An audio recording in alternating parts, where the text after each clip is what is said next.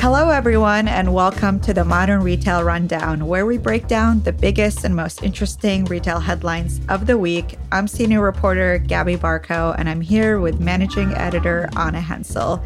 Hello, Anna. Welcome back. Thank you.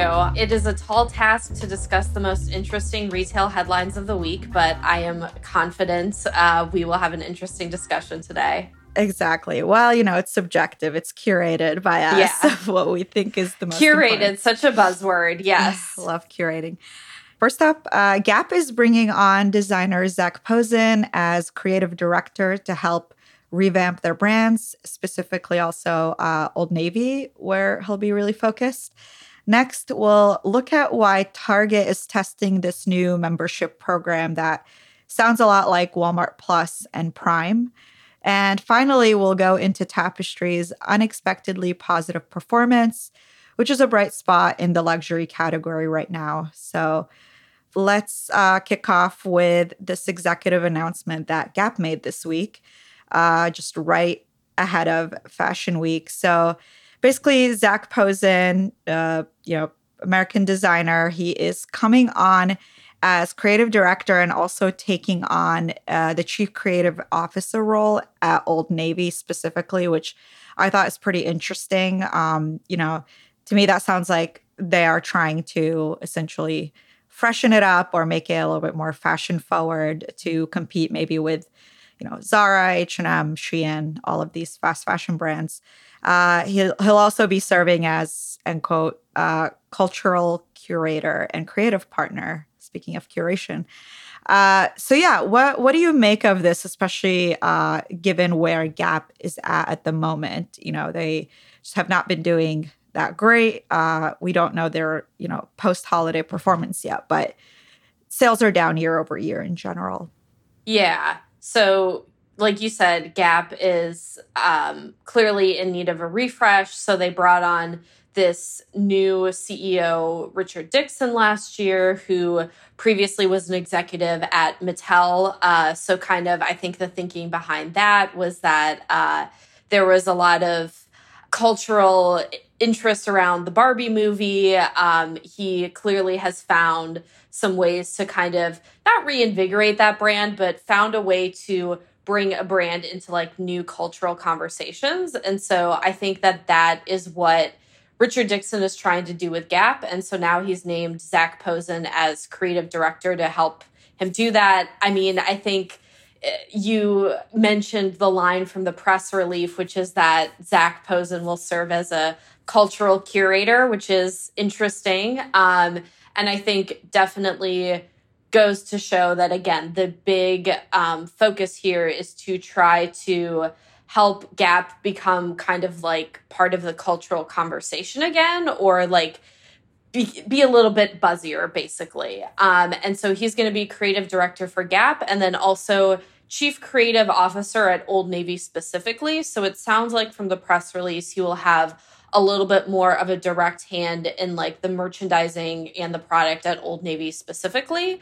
And so this appointment comes at a time when Gap's brands, particularly Old Navy, are struggling. I mean, sales are down across the board, but Q3 net income was $218 million compared with $282 million the previous year. And then Q3 revenue was $3.77 billion, down about 7% from $4.04 billion the previous year. So Gap is clearly in need of some help, and they are hoping that Zac Posen can fix some of those problems.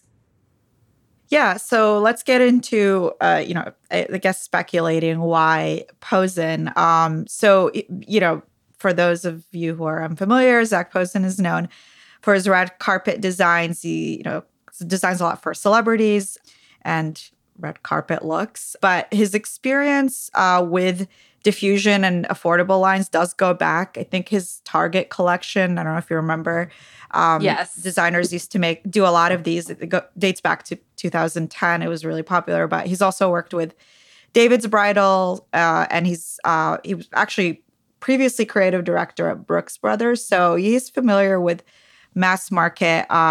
It's just unclear whether it's going to be a fit for this really, really mainstream struggling brand in this case, like Gap. Yeah, it's difficult to see how that'll do, although I think some experts believe that it's going to take more than that, especially because this isn't the first time Gap has made a really splashy, celebrity slash designer announcement. This has been a really long-term trend for them. I think it was interesting. So right before this, I went and looked at some of the articles when Target announced back in 2010 that they were doing a line with Zac Posen. And if you really want a blast from the past, go and look at just like the clothing that was part of that line. It's a very 2010s look.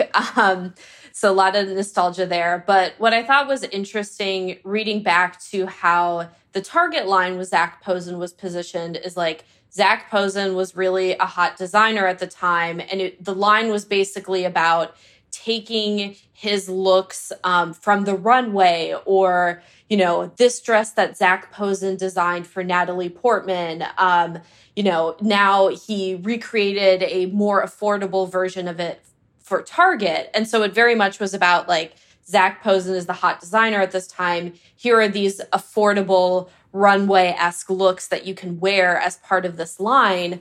And I don't know if he has the same cultural cachet as he used to.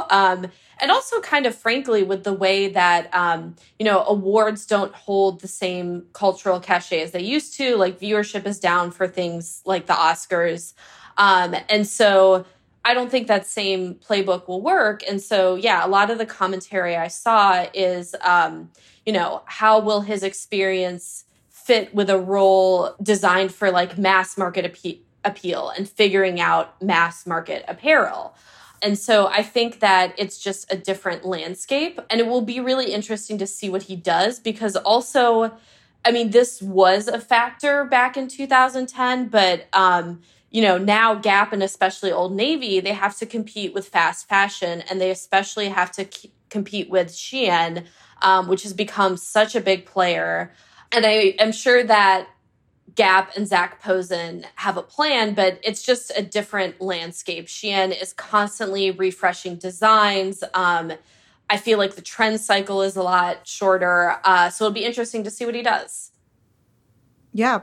And like I mentioned before, Gap is sort of known for this. I remember when they announced Sarah Jessica Parker as creative director, that talk about a blast from the past. It's very much 2008 kind of moment. But even more recently, we saw the Yeezy brand, and then they did have a partnership that was supposed to be taking off with Telfar Clemens, and both of those did not pan out. So, and that's just from 2020. I do wonder whether this is going sort of in the opposite direction of just going back to basics with an all-American designer. Yeah. I think my skepticism here is that it feels, Gap has tried a bunch of different things. They have tried the partnership with Yeezy.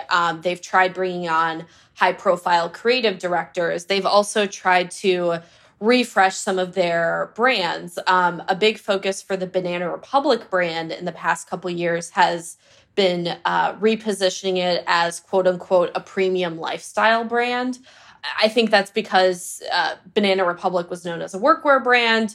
People are going into the office less, or what they're wearing to the office has changed. So Gap has tried to make Banana Republic a lot more like high-end and premium, but sales are still down 11% there. So I feel like there's so many things Gap has tried. I think the big issue is just like coming up with a new image for all of its brands, because it manages quite a few brands. And then also just coming up with merchandise across the board that like really consistently fits that image. So we'll see what happens.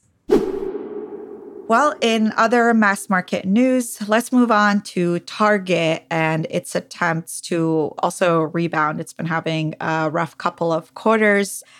So this week, it's been reported by Bloomberg that Target is testing a membership program that sounds pretty similar to Prime or Walmart Plus in the sense that it will be paid and feature more perks than what its current free loyalty program has, which is just, standard in-app rewards, all of that. So this is interesting because it seems like a pretty different direction for Target. So far, I didn't, it never really played in this paid members space. So I do wonder whether they're going to be able to convert enough people. But there is speculation that this could be integrated into Shipped, which they do own. So that's their delivery service, which would basically make it, a typical 2-hour delivery type of perks, maybe. But there's no sign of what the pricing is going to be. It's hard to tell whether it's going to be the typical $100 a year, $139 is where Prime is at right now. But I feel like they're going to have to really bring enough value in order to get people to actually sign up. But this is expected to come sometime this year. But again, this is all just being reported according to a source familiar. Yeah. So what do you think this is going to look like? I guess should we? Do we think it's going to be closer to what Walmart Plus is doing, which is essentially segmenting this one program into a same day Prime-esque delivery service that is fulfilled out of its stores, which Target already does, right? They do a lot of fulfillment out of stores. Yeah, so I think it'll be really interesting to see what happens. So according to the Bloomberg article, they say, Target is weighing a new paid membership program. Details on it are light. Like you said, the story says the new program could launch as soon as this year.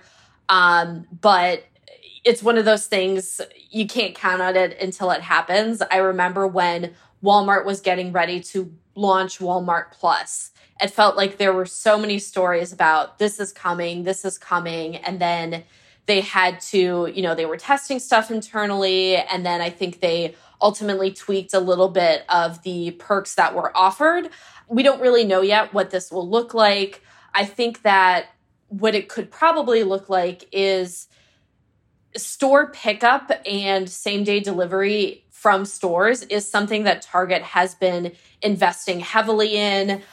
They've also experimented with some things like add a Starbucks drink onto your in-store pickup order or bring returns along with your in-store pickup order. So I could see them adding on some additional perks to those services for paid loyalty members. And as you mentioned, they also have a Shipped, another delivery program, which Target acquired Shipped a few years ago. And Shipped has delivery deals with other retailers, so you can get other stuff delivered, not just from Target through Shipped. So I think that there are a lot of areas, that Target can experiment with. I do think, people still prioritize fast delivery. And so I think that, people could probably be willing to pay a premium for that. But I just think it comes at an interesting time because people are still really dealing with inflation. I know I'm getting fatigued with paying for all of these delivery services. So it's just a matter of, can Target convince people that another membership program is worth it? Yeah. And I think it's interesting, too, because we're coming off of I believe Target digital sales are down, of course, compared to the pandemic, but I'm sure they were hoping that would be a little more sticky. So I wonder whether they're trying to kind of swing back into growing digital sales versus just their in-store. Target's been an interesting case study, I feel like, over the past year because they attract a slightly higher end shopper. And more of those shoppers are pulling back on discretionary spending. So I think that there are certain categories at Target where sales are up, but it's not, if you're a retailer that sells a lot of things like Target, what you want to be up is sales in high margin categories like clothing, electronics. And interestingly, I think Walmart has been one of the beneficiaries of inflation just because they are a retailer that's a little bit more known for deals.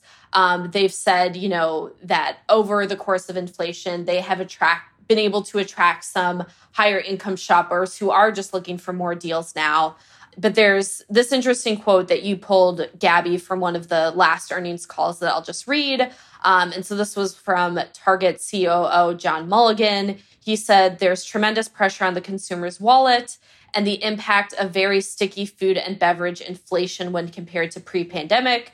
Food and beverage prices are up on average 25%, and that certainly pressured consumers as they're making choices and certainly has forced them to make very tough choices when it comes to discretionary goods." So again, all that to say is that people are still feeling the impacts of inflation, especially in categories where they need to spend like food and beverage, and that is just forcing them to make tough choices. So if Target is going to roll out a membership, I think that they would need to position somehow, how is it going to help you save on like food and beverage costs or combat inflation, or, the perks for delivery that you will get like are worth the however much they charge for this. If it's $100, they have to make the case that the perks that you get through this are worth $100 a year or whatever it ends up being.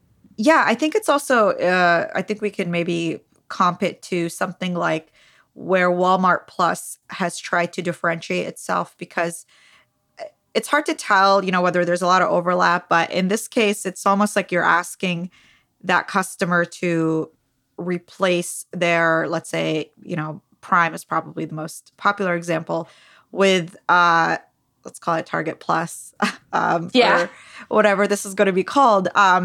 It's hard to make that case unless you're going to be presenting really, really unique deals. And we saw that with Walmart Plus, and then more recently with Best Buy. They overhauled their membership program, introducing more tiered models where they are expecting to get more boosts of signups. But with Walmart, we saw this past holiday season, they had a lot of exclusive deals for members. The same thing with last summer.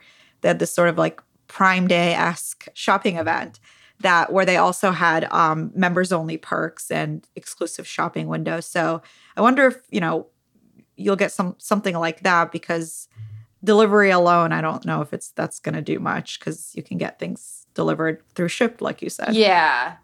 And I do remember when Walmart Plus launched, there were some things like perks for grocery delivery, as well as fuel discounts, which is something that Amazon obviously doesn't really have. I mean, yes, Amazon has grocery stores, but it doesn't have as big of a in-person grocery business as Walmart does.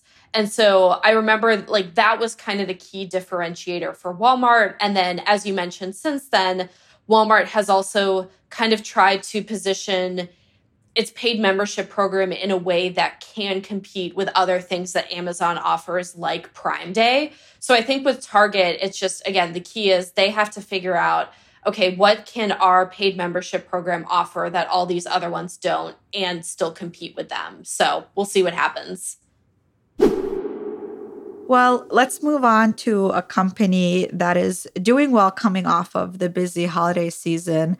Tapestry, which is the parent company of Coach, Kate Spade, Stuart Weitzman, they reported pretty good results. And one thing we want to get into is that they are growing their Gen Z and millennial customer base, which is like the holy grail for every brand right now. But yeah, let's get into the numbers. Anna, what kind of results did we see from Tapestry this quarter? We've discussed this a little bit, but kind of a big question for us is, how will luxury continue to do? Obviously, there's inflation right now, but there's talk in the past about how luxury can be kind of quote unquote recession proof, especially among the higher income customers. So I think that Tapestry earnings this week do provide an interesting window into how luxury could do over the next year. So as you mentioned, Tapestry surpassed analysts' expectations. So they posted revenues of $2.08 billion for the quarter ending December 2023, compared to $2.03 billion during the same time last year. As you mentioned, the parent company operates 3 brands: Coach, Kate Spade, and Stuart Weitzman. And what was also interesting about earnings is that Coach is really the shining star for Tapestry right now. It's pretty much what's driving the bulk of their revenue increase. And with luxury conglomerates like this, I mean, you also have to look at how they're doing in different regions. So especially sales in China and Europe were up 19% and 11% respectively, whereas they were flat in North America.